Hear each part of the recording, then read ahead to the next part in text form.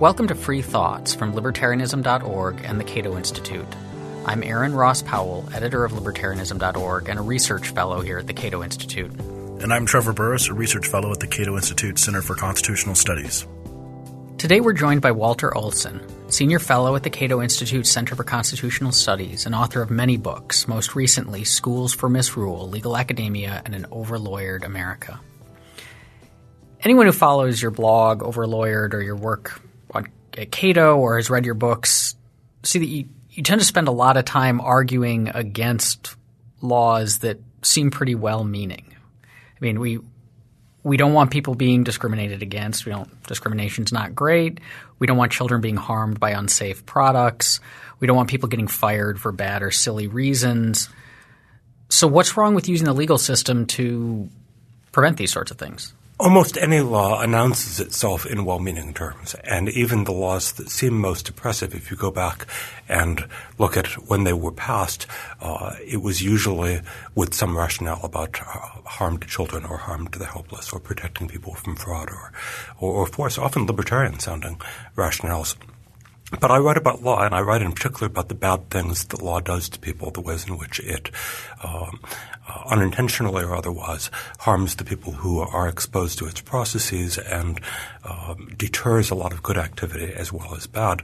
And so, as with libertarian analysis always, you pierce beyond the initial announced good intent of a law and you find combinations of perhaps motives that were not announced at the time for why they passed it, things that it's doing that no one expected it to do, things that are obsolete, things that have been cleverly exploited by either actors in the field or by lawyers or even by judges to accomplish something sneaky.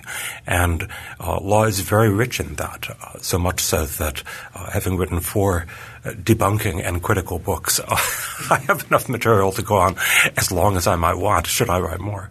But at the same time, libertarians would say that the tort system, the system by which two parties sue each other for a redress of grievances against the private party, is an incredibly important factor in organizing society, right? Well, I think part of what lends an interesting tension to my work is that I acknowledge that tort litigation is the correct legal remedy in some areas, and nonetheless, looking around at the disaster that was made of it in various areas, it makes and you can trace this in other areas too. I mean, you can in areas as simple as property law or intellectual property law, if the law is over-enforced in ways that involve penalties that are too high, in ways that allow opportunistic exploitation by the rights holder, so that think for example of the recording piracy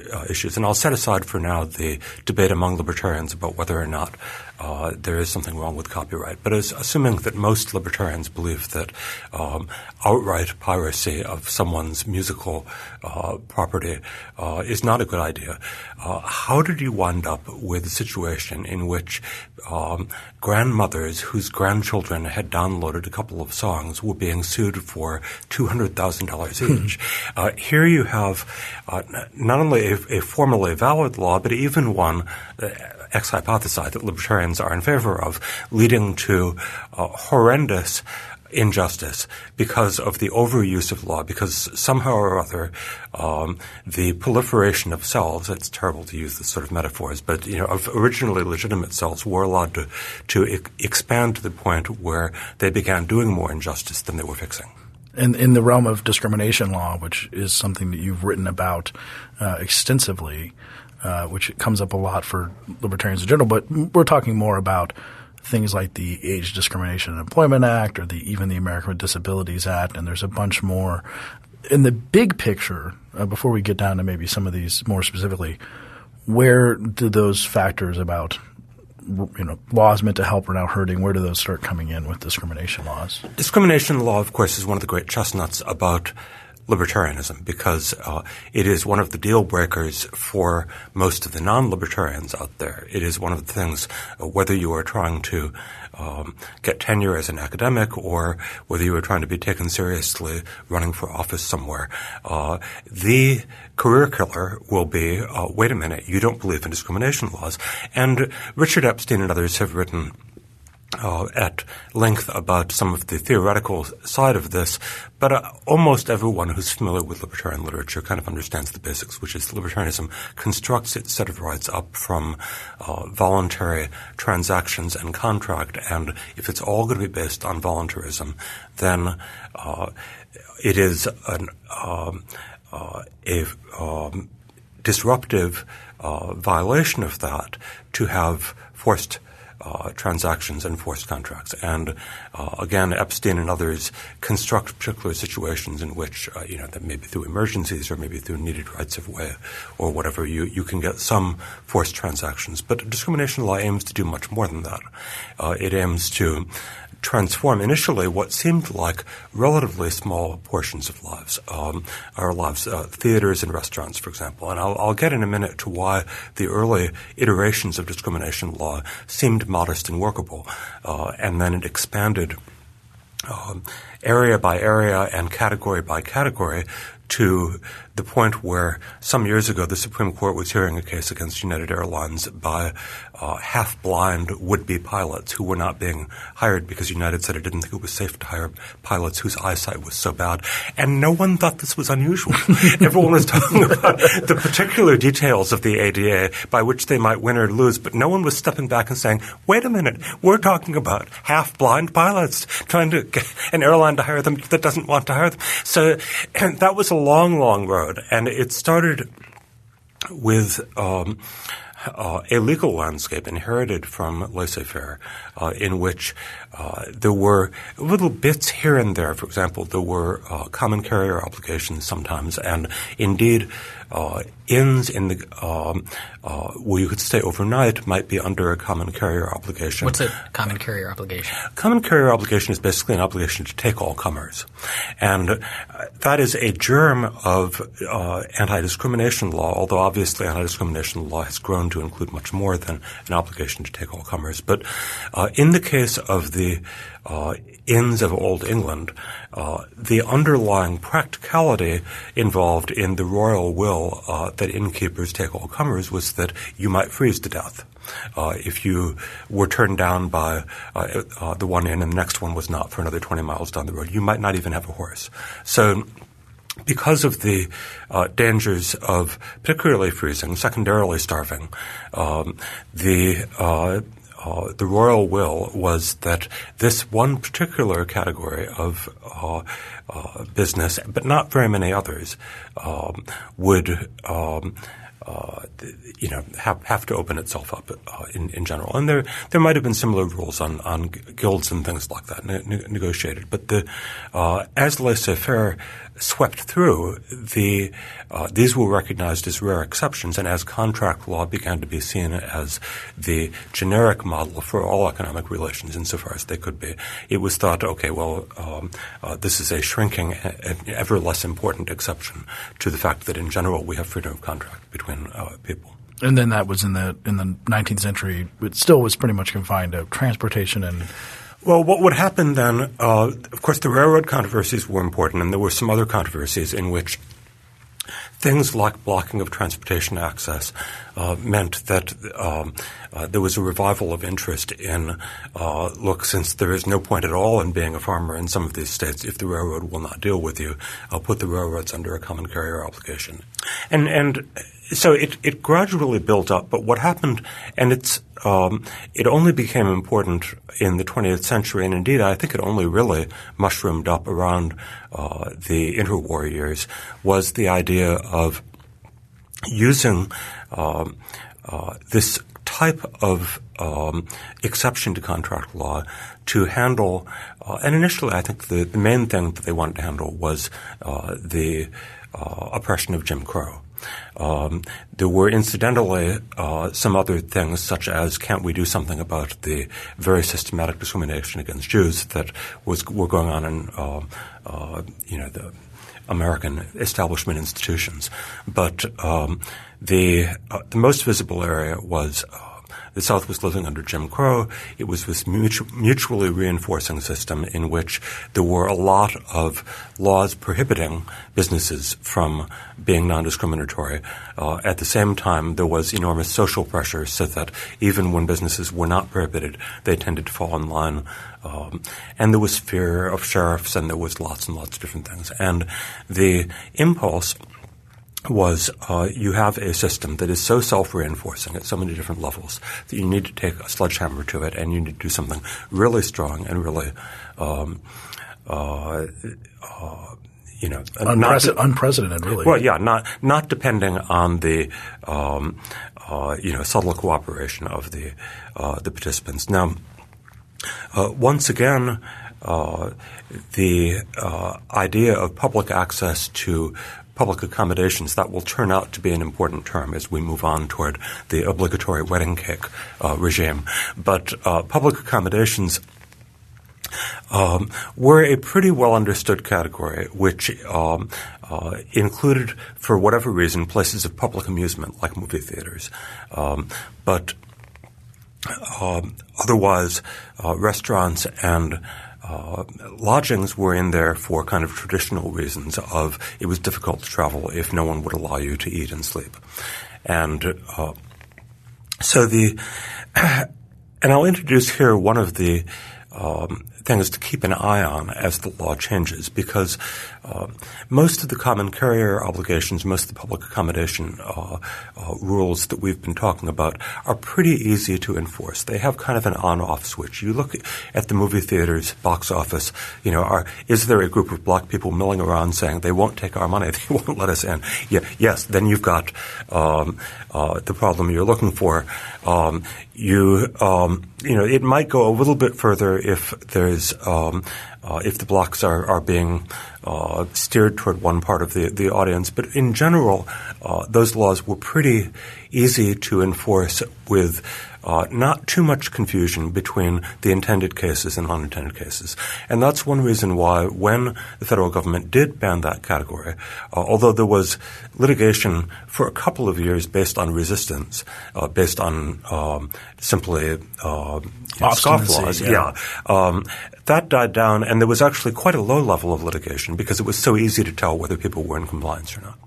And I said to keep your eye on that because that becomes ever less easy to enforce as you move out to areas where you don't know who's in the protected category, where you don't know whether differential treatment. And I wrote a book about employment law called The Excuse Factory, which because it's about employment law, most of it is about one form or another of employment discrimination law. And one of the things that happened in employment law was from an initial presumption to regulate the hiring and firing decision, which looked like the do you get into the restaurant decision, they realized that they were moving along a continuum in which people could be constructively discharged. That is, their lives could be made so unhappy as employees that it was like firing them. So you had to apply some attention to when people were constructively discharged. What about non-promotion? Well, that's like applying for the next job. So they had to scrutinize non-promotion. Well, they got to the point where the cases that I write about, the assignment of a less comfortable chair was disparate treatment because the chair that the person wanted, they said they would have gotten had they not been a member of the protected group. And wow. Yeah, and vacation schedules. Well, I wanted August, and I was given July instead. This is now the grist of lots of employment discrimination suits. Is differential workplace treatment, which can mean things like I didn't get my favorite vacation slot, although I got another one 2 weeks different from it. So as the law moved along this continuum, and I'll get to the expansion of protected classes in a moment, but as it got to that, what was initially something that you could enforce with a half-time clerk. You mean within the company of enforce? Well, no. But I was more courts. thinking about let's say you had a state that had passed one of these laws applying to movie theaters and restaurants and things. Well, if cases come along only 3 or 4 times a year where there's a real issue, it's one of these enforcement priorities that you just don't have to pay that much attention to. So every so often a controversy will come up and you apply someone to it. On the other hand, once you create the possibility of suing over finer and finer differences in treatment in something like a workplace relationship, which is much like a marriage, and always has hundreds of dynamic, tugs back and forth between the parties. Then you have the need for whole departments of litigation or whole administrative agencies like the New York Human Rights Commission or whatever, with large dockets of thousands of complaints because discontent about treatment at work, it is no news to anyone, is not new. It didn't come in with this issue. Lots of people are discontented about the way they are treated at work. And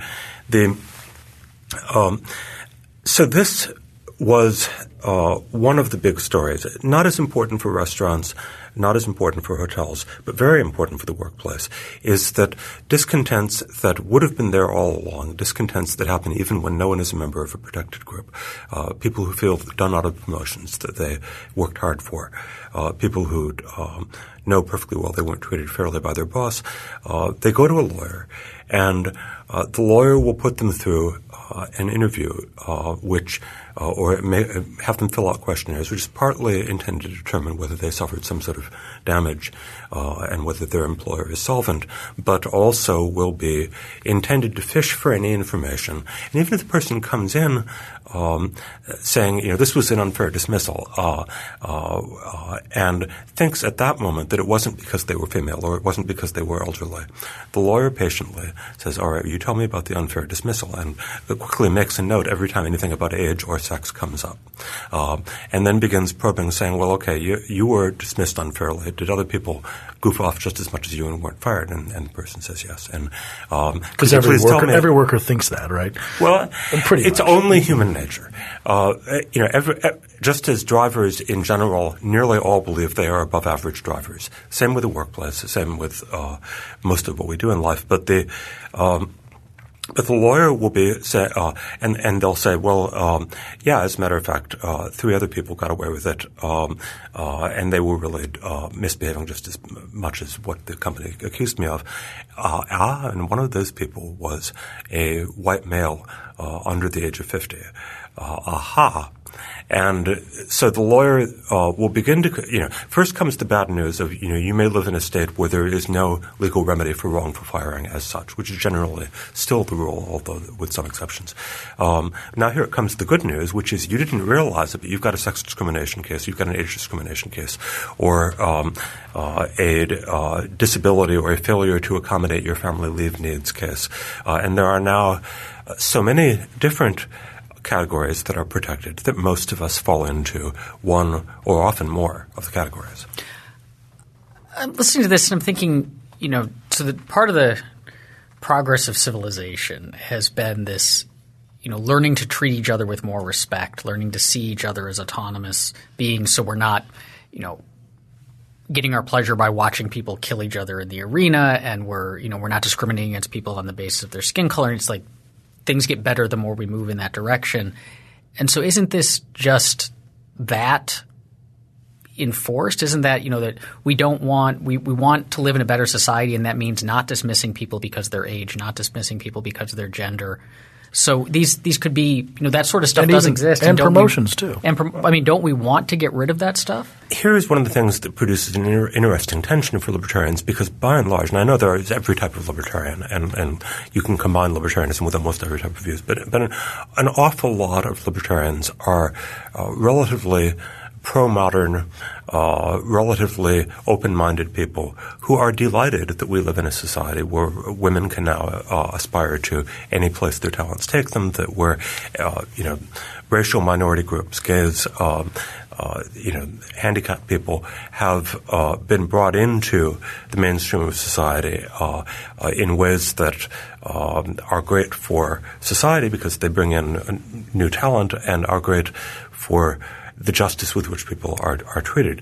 So that means that, not speaking for all libertarians, but certainly a huge number of them, are privately cheering when, that milestone is reached of someone for the first time, first American Indian who is an astronaut or whatever. And the second thing that also figures in there is that part of libertarians' idea of how the government should run its own affairs, and this is obviously applicable in areas like not just the operation of the justice system, but also government hiring for the jobs that it employs itself, and many other areas of government action, is that we believe in the rule of law. We believe that the government should not be engaging in invidious discrimination, and therefore libertarians are usually there cheering on the front lines when, for example, gradually it was various levels of government announced that after all they were going to hire gays, which for a long time they didn't. And so libertarians, having been in the cheering section for the social trend, having been in the cheering section for that part of the social trend that involves the government's own actions, all of a sudden drop out of the cheering section when it comes to doing it by legal force against the private sector. And again, as we know, this is one of the things that makes people run and scream at the idea of identifying themselves with the libertarian intellectual movement. But what the argument has to be is, first, I think an argument of principle, which is even sometimes, I don't want the decision for coercion, the decision to introduce a coercive new class of laws to depend on whether or not I have to predict disaster from, the immediate introduction. Disaster often doesn't happen. Sometimes the law just sits there and doesn't do very much. We need to think about how we treat each other, whether as people who we can order around as if we were somehow in charge of them, or as equal people who will sometimes believe that each other are in error. And I certainly believe when I see people who would not let me into their business that they are in error, and yet I think I'm proud of taking the position that it still should be up to them, even as I curse under my breath or laugh at them or whatever I do as I'm turned away. I like the idea that we live in such a free society where they can do that if they are so misguided, just as I can should they come around and want to do business with me, which also happens. So it's reciprocal on some level. Well, it is reciprocal. And, one of the things about so many policy areas is that eventually the dog has his day, the goose and the gander switch positions. And you've seen this with, for example, in the complaints that have been made against gay bars for not letting in straights. And, there are, and complaints more significant as a social issue or as an area of litigation is a question, what do you do with a private entity, whether it be a university or an employer or whatever, that says, look, I do want to engage in reverse discrimination. I believe that a particular racial group or American Indians or whatever has been so disadvantaged and has had it so long for a while that, yes, I'm going to change the ordinary admission rules. And that's part of what I think my institution should be about. That's part of my mission as far as whether a outreach based on religion or idealism, or whether it be some basis of I think that the experience of other students will be better, or the experience of our customers will be better if they meet every kind of person when dealing with our business. One of the ironies of American debates about discrimination law is that they tend to be debates between two different groups, both of which claim total fealty to the ideal of having lots and lots of coercion. Because the typical conservative reaction in debates about discrimination law is to fasten on to the reverse discrimination issue, just like a bulldog. That's the part of the issue that they want to talk about. That's the part they feel they totally understand and are totally confident in their position. And it quickly becomes a matter of you're not the real believer in ferociously enforced, strong discrimination law norms against universities or against private employers. I'm the one who really believes it. And then the liberal responds, no, I'm the one who really believes in total ferocious enforcement. And libertarians are on the outside saying, no. Freedom is a messy thing. Freedom means when one side's getting its innings that we sympathize with the underdog that they are mistreating. Fashions change, social pressures change. 20 years later, it's a different underdog. It's a different side that wants to grind out some sort of exceptional practice or push some sort of minority to the wall.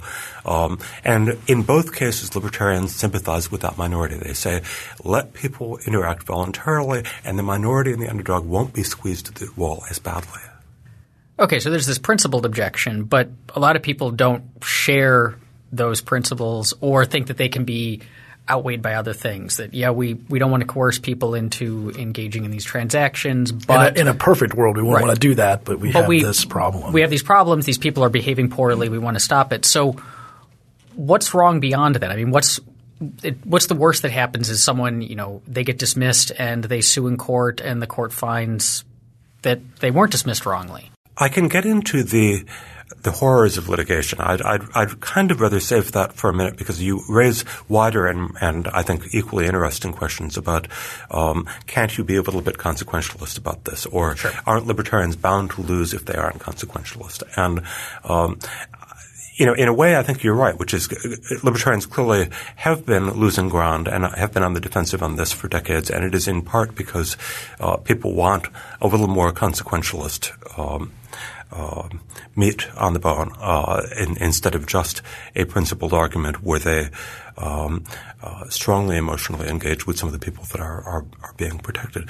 And I'd say a couple of things about that. One is that this is all rather new, and we don't actually know where it's heading. We know that it doesn't seem to have been stable to stop with the 3 or 4 groups that were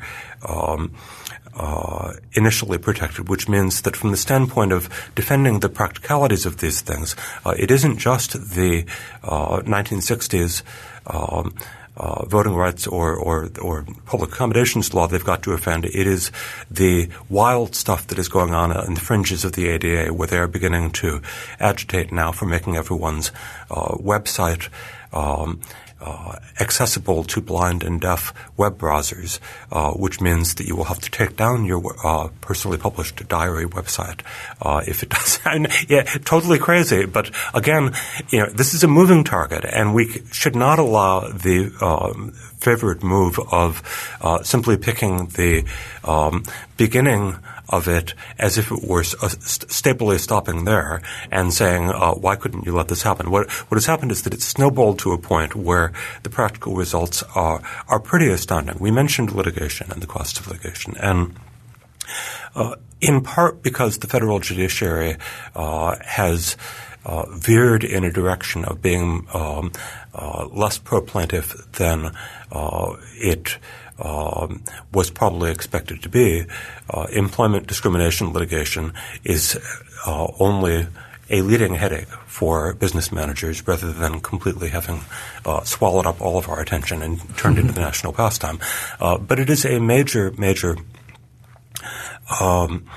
drag on the workplace in many ways. Certainly for those who are involved in it, employment litigation is a horrible thing in which reputations are attacked, both of the person suing and people, the co-workers. Careers are destroyed. Very often the person who files the lawsuit, and very often other people who, in the course of the lawsuit, are accused of terrible things and find that their careers permanently stall out. It is really quite a bad way of getting, quote, compensation to anyone on because if people get involved in employment litigation, they tend not to earn as much afterward, and yet the amount that they get is years later, and the lawyers take a lot. So it's a lousy, lousy system as far as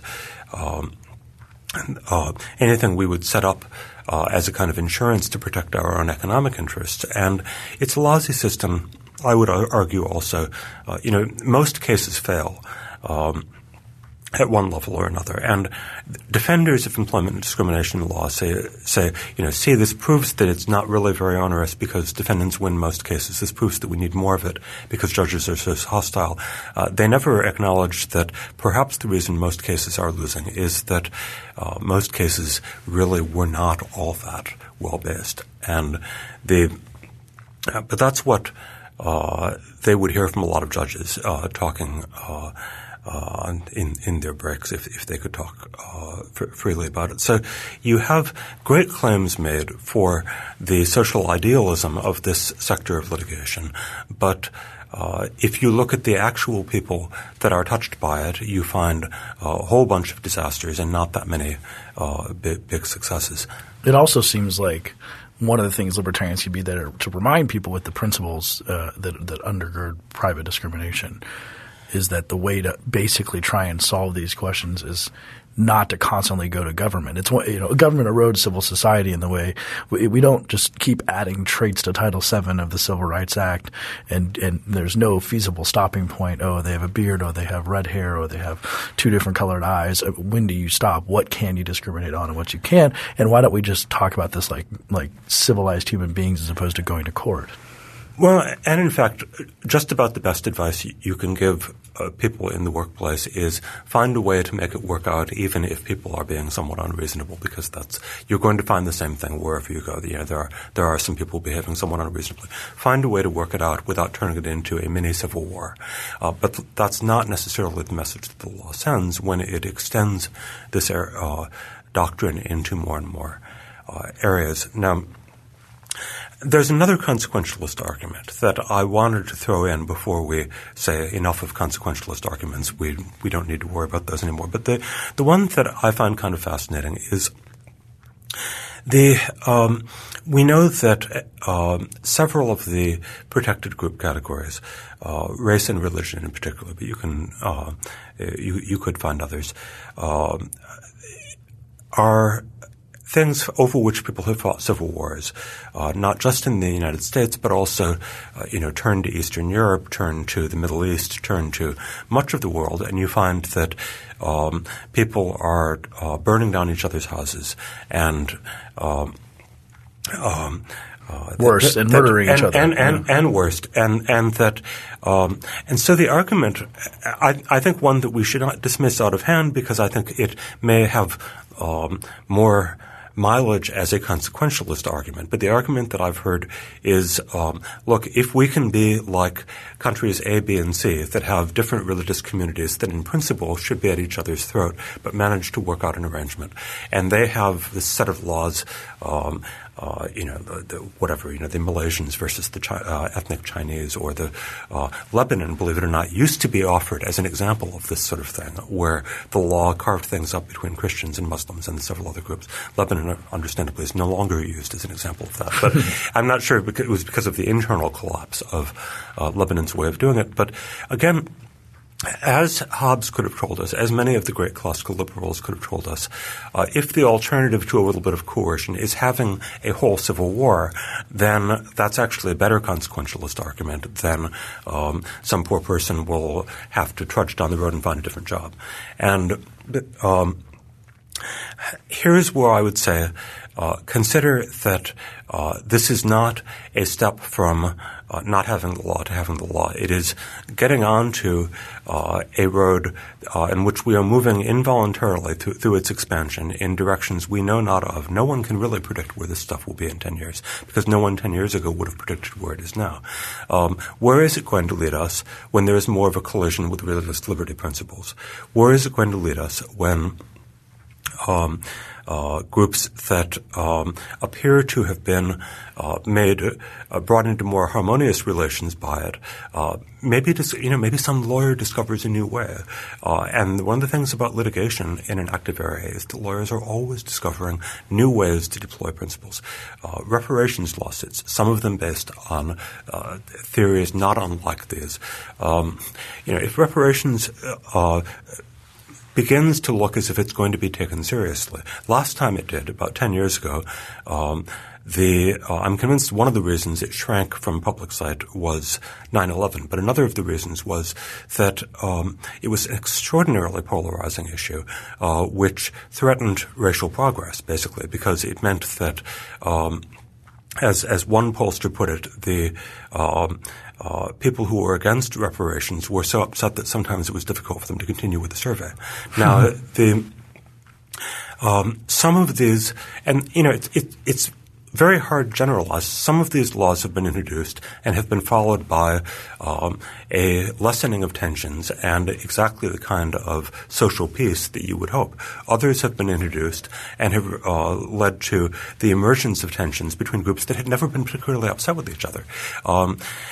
Because we don't know, humility suggests that we not buy a ticket to a fast-moving train to an unknown destination. So there's these harms to – if you enter into these things, it can be really hard on you. The litigation can be long and expensive and your reputation can be destroyed. And similar with the employer.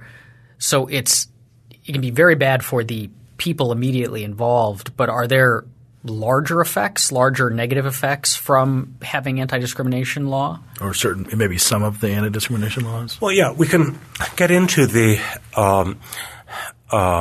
backfire effects. And one of the things that keeps this an ever-fresh topic is that it's always different from one area to the next. The effect of sex discrimination law isn't anything like the effect of race discrimination law. And the effect of age and disability are yet completely different. So that to take one of the chestnuts that I use when after the passage of laws protecting race, the rate of black male participation in the workforce declined. After the passage of laws protecting gender, female participation in the workforce increased, although it had been increasing anyway. In the case of disability, it plunged, and in the case of age, and I come around to age because I find age to be a good entry point for the idea of unintended consequences in these things. When age was added, and I'm not just being snarky when I say that we have not had a civil war based on age that we had to atone for. In another sense, of course, there has always been a civil war based on age between people and their parents, but people keep changing identity between the participants change. Yes, yeah, between the combatant classes, but economically. This was an extraordinarily bogus thing to add because the law in various ways had held women down. The law had certainly held blacks down. That's the paradigmatic case. But the law had not held old people down generally. If anything, it had arranged itself in their favor in various ways. Well, so before this is the Age Discrimination and Employment Act, which was passed in what year? Oh, when would it have been passed? Like the 70s. I think it was 71. Yeah, 72. And then what does it actually say? It says you cannot. Well, the Age Discrimination Act. At first, it makes a cutoff of age. You can't. A 24-year-old can't sue over the hiring of a 22-year-old. You have to be over a particular threshold at which you qualify. And unlike almost all of the others, it's not negative. Discrimination in favor of an older person is okay. So they recognized in doing some of these things that it wasn't like the other categories. Basically, they were making it up out of whole cloth.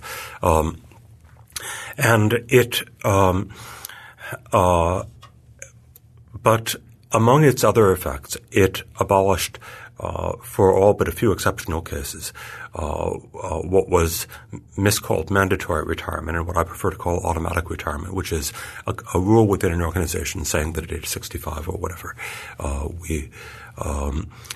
you will become a retiree. And that had lots and lots of unintended effects. I think they were unintended. But getting back to the rationale, old people in the workforce make more money, are richer, have higher level positions, et cetera, et cetera. Where's the discrimination? Well, the argument was, well, only a few of them win the lottery of getting to be the CEO, and it can be hard toward the end of a career to stay, which is also true, as we were to find out, much more so after they passed the law. But so what has happened to the labor force participation? Again, the first statistic that I turn to for whether a group was helped or harmed are more of them able to work for pay, or are more of them staying out of the workforce, presumably because they're not seeing attractive opportunities. That has plunged for people in the exact category that was intended to be benefited by a discrimination law. And especially for the subgroup of older male executives. They are the ones who are most thrown out of work. Empirically, they're the ones whose employability has plunged in the last few decades. And can we take a step back and talk about why that is the case? How does this law make employing them less attractive? And is this the same – I mean, you said that the laws – in every instance these things are different, but you said we saw plunging rates with the disabled blacks too. And disabled, but not with women. So is there something tying these together? In the case of race and disability, there are what the statisticians would call confounding factors. In particular – taking the case of the disabled, they were tinkering with disability benefits at the same time in ways that discouraged employment.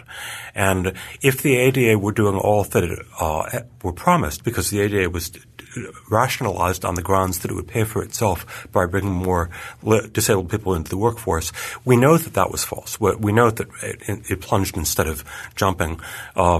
Figuring out how much of that plunge might have been due to the law is very difficult because the law was changing in ways that discouraged employment through Social Security disability, the architecture of that program. But in the age case, there weren't all that many. There were certain changes in the Social Security program, but it's a much cleaner experiment of they changed that thing, and the employment situation of people toward the end of their careers, especially in corporate America, it has never been the same since. And nearly everyone agrees that it's not as good, that the old corporate loyalty thing of, gee, they used to give you a gold watch and a goodbye ceremony. Well, think, why is it that they don't give you a gold watch and a goodbye ceremony, and you feel the room full of love of everyone you've worked with clapping for you? The reason is that used to happen at age 65, and they made it illegal for it to happen at age 65. The preferred method, and I'm boiling down a whole literature in the law reviews, is let the person stay until you can prove them incompetent, which means that every severance after age 65 now implicitly carries a message, hi, we've found you incompetent. We're cutting you off because specifically you individually just aren't good enough anymore. Well, great. So much better for morale. However, it doesn't tend to reach that point because large corporations realized some time ago that they did not want to face potential individual litigation from every person. They would do buyouts instead. And so they would come along every 5 years or every 10 years or whenever there was a recession, and they would say, we're having a buyout, and there are these very complicated rules, and if you don't take it within the 30-day or 60-day window, you might be fired involuntarily, but we're not making any promises to anyone. And they could get people to leave, and so long as all of the departures were voluntary, it was okay to have all of your older employees leave at the same time. So ways were found around it, very artificial, expensive, ridiculous ways that sometimes result in companies losing people that they hoped would stay because of the way that they couldn't really control the buyout. But in the meantime, what happens to the person who, for whatever reason, is age 57 or age 61 and wants to make good use of those last few years of high-level skills? Well, at this point, they become a litigation risk because, wait a minute, he's 64 years old and he wants to apply for a job with us, and if A, if it doesn't work out, or B, if ordinary results of change in aging mean that in 6 years we don't feel that he's as good, you mean we might have to have an age discrimination suit by a high-paid manager. And, of course, high-paid managers were the group that filed by far most of the ADA or the age suits. I don't mean to say numerically most of them, but very, very disproportionate to their representation in the workforce. The lawsuits were coming from well-educated, well-paid, mostly middle managers, because CEOs had their own severance contracts. So they just won't hire someone who's at 64 because they're afraid of the lawsuit. Yeah, but isn't that against the law too? It is officially against the law, but it's an unenforceable part of the law, because so long as you don't let anything on paper, so long as you don't have any of the telltale things, such as asking when someone went to college or anything, you can't ask any age-related questions, and there are some surprises in landmines and pitfalls, but every HR department is briefed by its lawyers as to the questions you can't ask. And once you've remembered all the things you're not allowed to ask in the job interview, then basically it's very hard to enforce the laws against age discrimination on the hiring side. It's somewhat easier if companies are refusing on the more traditional categories, because then you'll just notice the overall statistics. But it's harder to notice overall statistics when 64-year-olds are not getting offered jobs. And then you mentioned this thing at the end there that we haven't really broached on either. It might be a whole new topic, but disparate impact as another element of this. So we've been talking about intentionally discriminating. The general idea, you're a woman, I don't like women, you're not getting a promotion, you're not getting hired. That's the thing that a lot of people think is wrong, whatever. But there's another thing where the effects of neutral policies have discriminatory outcomes. And that has been the sad legacy of former Chief Justice Warren Burger, who went along with disparate impact in the early years in an employment case. And we're now having the build-up to a Supreme Court showdown about whether or not they can use it in the housing area. But just a few of the areas where it turns up, for example, fire departments and strength tests or agility tests or speed tests for rescuing a body from a second floor. These have been relentlessly attacked for disparate impacts. Generally the case is the fire department would be happy to hire any women who could pass the test. But women would typically do extremely poorly at carrying a 250-pound dummy down a ladder and tests of that sort. So the tests had disparate impact. And as a result, because of the way the law sets up so as to make it anything with disparate impact a broad litigation target. You can't always beat it, but the law arranges to make it very easy to shoot at it. Courts would strike down around the country, not always, but in many instances, would strike down these strength tests, and this was very bad news for the public services, because whether you were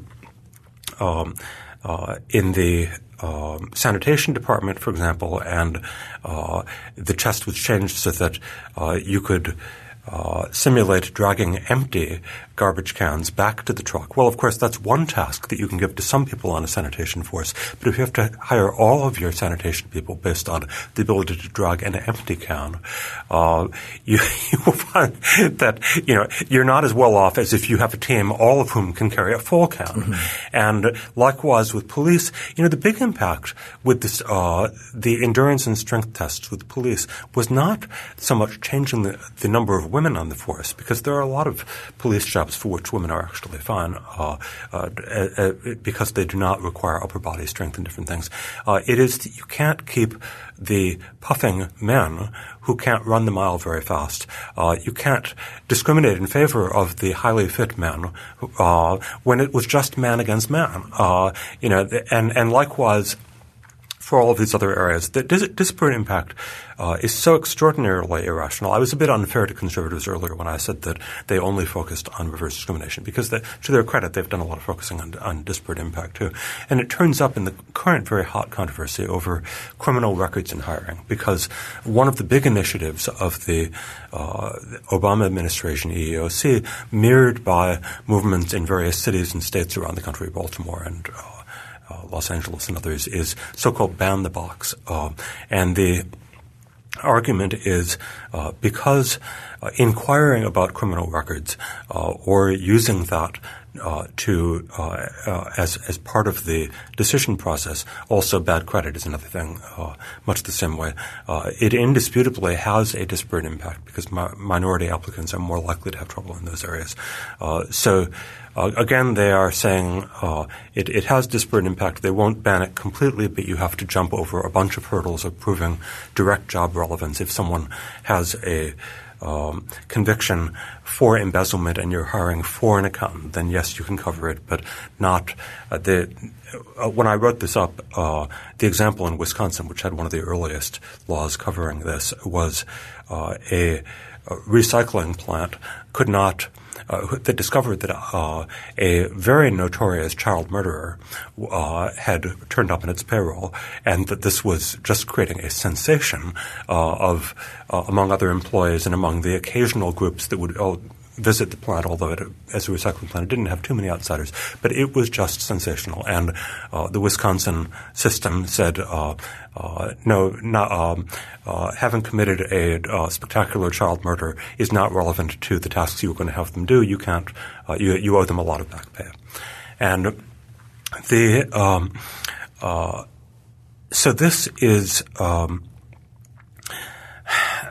it's very frustrating because it means that more and more of the things that are indisputably relevant to the quest for the best employees are kept off limits, and these may also backfire because it is believed in many HR circles that if you're not allowed to ask questions about an area, you may simply steer away from it. For example, if there's a gap on a resume and you have circumstantial evidence, the person may have been serving time, but you're not allowed to ask. It's much easier to assume the worst, especially if you're liable for the misbehavior, than if you can say, please tell me what was happening to you in 2008. And then, maybe the person has a fighting chance to say, it was just a drug possession thing. I've been perfectly fine in my probation. All the things you can't ask about, but that might set the employer's mind at rest. They've seen the same thing on disability and employment, because there again you've got a case where the labor force participation rates plunged, and so a lot of people wondered, why did they plunge? But one of the things that comes out of the HR world is someone limps into the office and they've obviously got something that makes them different from the normal physically, and the ordinary course of small talk in getting to know a friend, and certainly the ordinary course in seeing whether they can do a job, would be something like, tell me about how you lost your arm, tell me about what life is like and how you get around it. Can't ask those questions. You can have certain highly artificial ways of asking. One of the duties of the job is to X. With appropriate accommodation, could you do X? And you've got to really be just that formulaic, and then you kind of have to take their word for it, even if you suspect that they're not giving you the right answers, instead of just having a give and take, which would put some people's minds at ease. And again, with handicap discrimination, very, very hard to police the hiring side. So you wind up with what the Obama administration has just announced, which is for federal contractors, there are going to be quotas because it's so hard to police the hiring thing. I think it's 7%. I'm going by memory, but federal contractors, which includes most large companies, are going to have to check their books, and there's two levels. I think they've got a smaller number for more severely handicapped people and a larger number for people who have things that you wouldn't even necessarily know are disabilities, but you find out when you look at the paperwork. I want to ask about causes for why things have gotten this way. I mean, to some extent, the incentives for certain groups are pretty easy to see. So for the trial lawyers, for the people who are going to be suing about all this, broadening these laws, giving more grounds for litigation makes a lot of sense because it's more money in their pockets. And certainly for some of these protected groups, arguing for more protection sounds good, although as you've said, they often end up getting hurt by this, by lowering employment rates or whatever else. But there's another group that you've argued is a driver for a lot of this really bad law, and that's law schools. And Trevor and I are not too long ago, both of us went through law schools. So I'm just curious, how are law schools contributing to Well, let's talk about both law schools and trial lawyers or the interest of the litigation profession because they're both big stories. And you mentioned that it was different from group to group. And identity politics, obviously there's huge tie-in between the aspirations of Black America and these laws, and and some fit between the aspirations of ambitious women and these laws, and almost no fit with age, for example. And you can find an identity politics movement among the disabled, but you just can't find one among old people. And and yet a strong law was passed anyway. Pregnancy discrimination, where did that come from? There is no identity politics to speak of. I guess there's mommy blogs, but but by and large, identity politics cannot explain many of these expansions. And some of the expansions are better explained by the fact that you have a coherent, well-organized group that wants to expand these laws in general, wants to find new areas. The labor movement, although sometimes ambivalent about the laws, generally in things like pregnancy discrimination, they see an area to get more leverage against employers. Some of them see them as add-ons, and generally the feminists believed in adding on things like family marital status, although the actual impact of marital status as a category is not at all clear that it's pro or anti-feminist. But again, it sounds like it should be an interest of feminism. And they know that they're in favor of more supervision and more opportunities to have disputing. And some of this is, I'm afraid to say, an economic interest to the fact that this is a large area of litigation, which has in common with most areas of litigation that the plaintiff's side is extraordinarily intent on lobbying for expansive law, and the defense side, by non-contrast, is not particularly well organized, because if you took away the law, they would all lose their livelihood. And so you have a lot of pushing from the one side and not particularly effective pushing most of the time, unless it's something so obviously impractical that they feel in good conscience, look, there's going to be enough other things to dispute. We can be against this crazy application. But and one of my examples on that was when they were doing one of the many overhauls by which Congress has expanded this. And if you go back and look, the Supreme Court has often interpreted the law in ways that tend to constrain it, with the ADA particularly, but there were some other areas in which they simply wouldn't allow all of the ambitious legal theories. And usually what happens was within 3 years, Congress comes around and writes some omnibus expansion, reversing all the Supreme Court decisions, saying, yes, you can sue over all of those things, and while we're at it, here's 10 more. Mm-hmm. And in one of those rounds, while Ted Kennedy was still in the Senate, there was wheeler-dealer negotiations with the business lobby as represented by Republicans in Congress, and it had to be decided they couldn't get everything past the Republicans. What would they give up?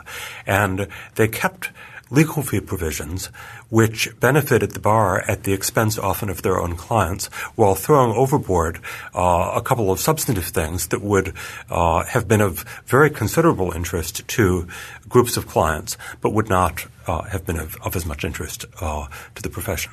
So you can't dismiss the interests of those administering the system as one of the drivers. But let's get to the law schools, because the law schools are independently, and aside from any self-interest in money flowing in, the law schools are romantically involved with this area of law. They pine for it. They gaze longingly into its eyes. They moon at it, and they are lovelorn when it threatens not to pay them attention. And when I was, when I write about these areas, I have often tried to master the law review literature, at least the major the Matterhorns and the Mont Blancs of the Alpine landscape. With employment discrimination law, no person in the world could ever have read all of the law review articles because it is such an extraordinarily popular area to write about. And it's not just the employment discrimination literature. It's also, feminism and bankruptcy law. It's also disability and, eminent domain. I mean, it's an effort to get, and you can treat this as, well, identity politics is strong in the law schools, and we know that. And this is identity politics' way of making itself felt with the rule against perpetuities and my group. But beyond that, it is also it's ambitious in that it's not just all ivory tower stuff. It's very much aimed at let's get going here to actually develop new causes of action and larger damages. And, there is a practical tie-in that there isn't social always. Justice through the law. Yeah.